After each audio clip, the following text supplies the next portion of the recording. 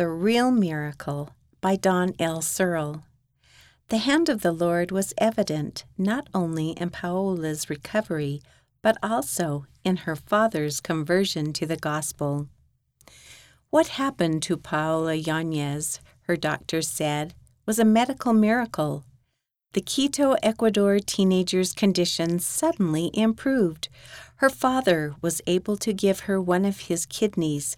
The transplant operation was a success, and she had a second chance at life.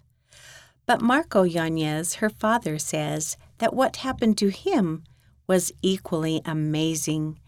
He found the gospel, and the change it made in his life gave him a second chance too. A childhood bout of nephritis had damaged Paola's kidneys, but medicine had helped her live.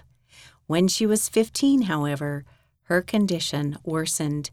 One kidney failed, and the other was deteriorating rapidly.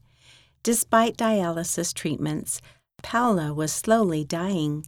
She was allowed to drink only a cup of water a day, and her activities were severely restricted because her lungs, pancreas, and heart had been affected.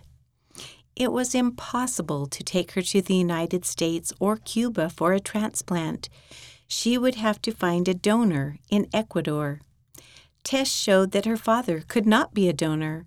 Her mother could, but then doctors found that dialysis had left Paola's level of antibodies so high that the transplant would be rejected. Paola prayed that somehow her life would be spared. At this point, in June 1988, the Latter-day Saint missionaries knocked on the Yanez family's door.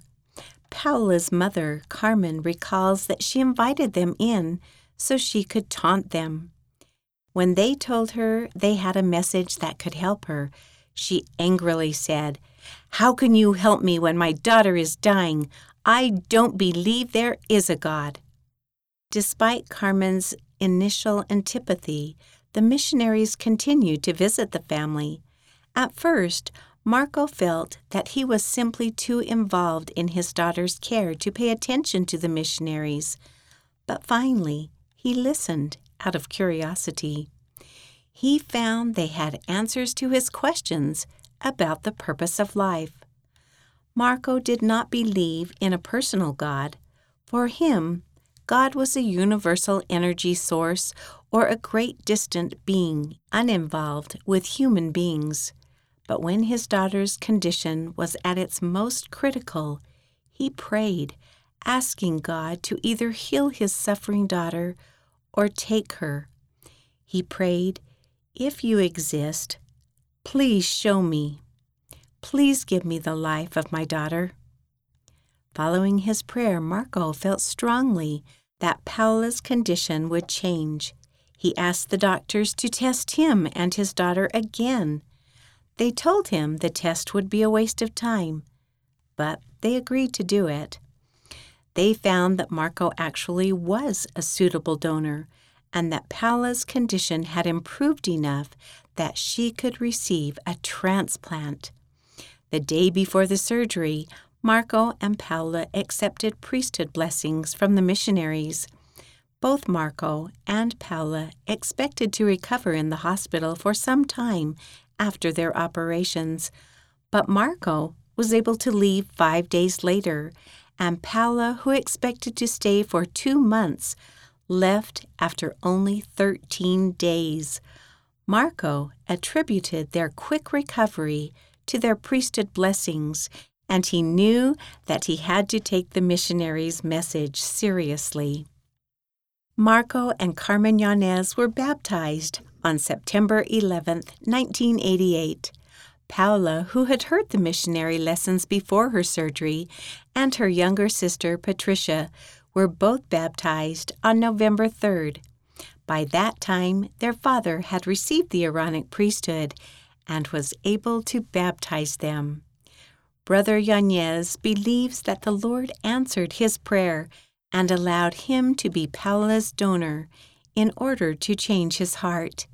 "If they had operated on my wife instead of me, I believe I would have gone on living the same life, he says. It was not a life he is proud of, drinking, smoking, and gambling. He overcame his addictions, he says, because of the answers he received to his prayers. But it was very difficult, he acknowledges, that only God could have helped him change. Brother Yanez says he now has a strong testimony of the word of wisdom and the law of tithing.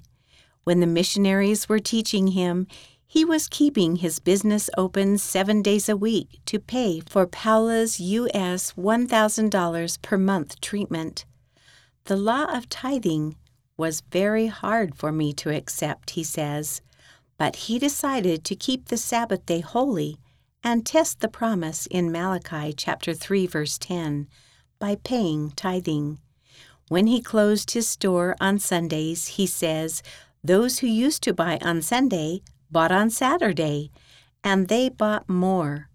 Today, he is much better off financially than he was when he operated his business 7 days a week. When Marco Yanez looks back, he is surprised at the changes in himself. He recognizes that his pleas for his daughter's life brought the whole family to a level of spirituality he never dreamed possible. The author lives in Utah, USA. End of the article, The Real Miracle, by Don L. Searle, read by Charlene Stewart.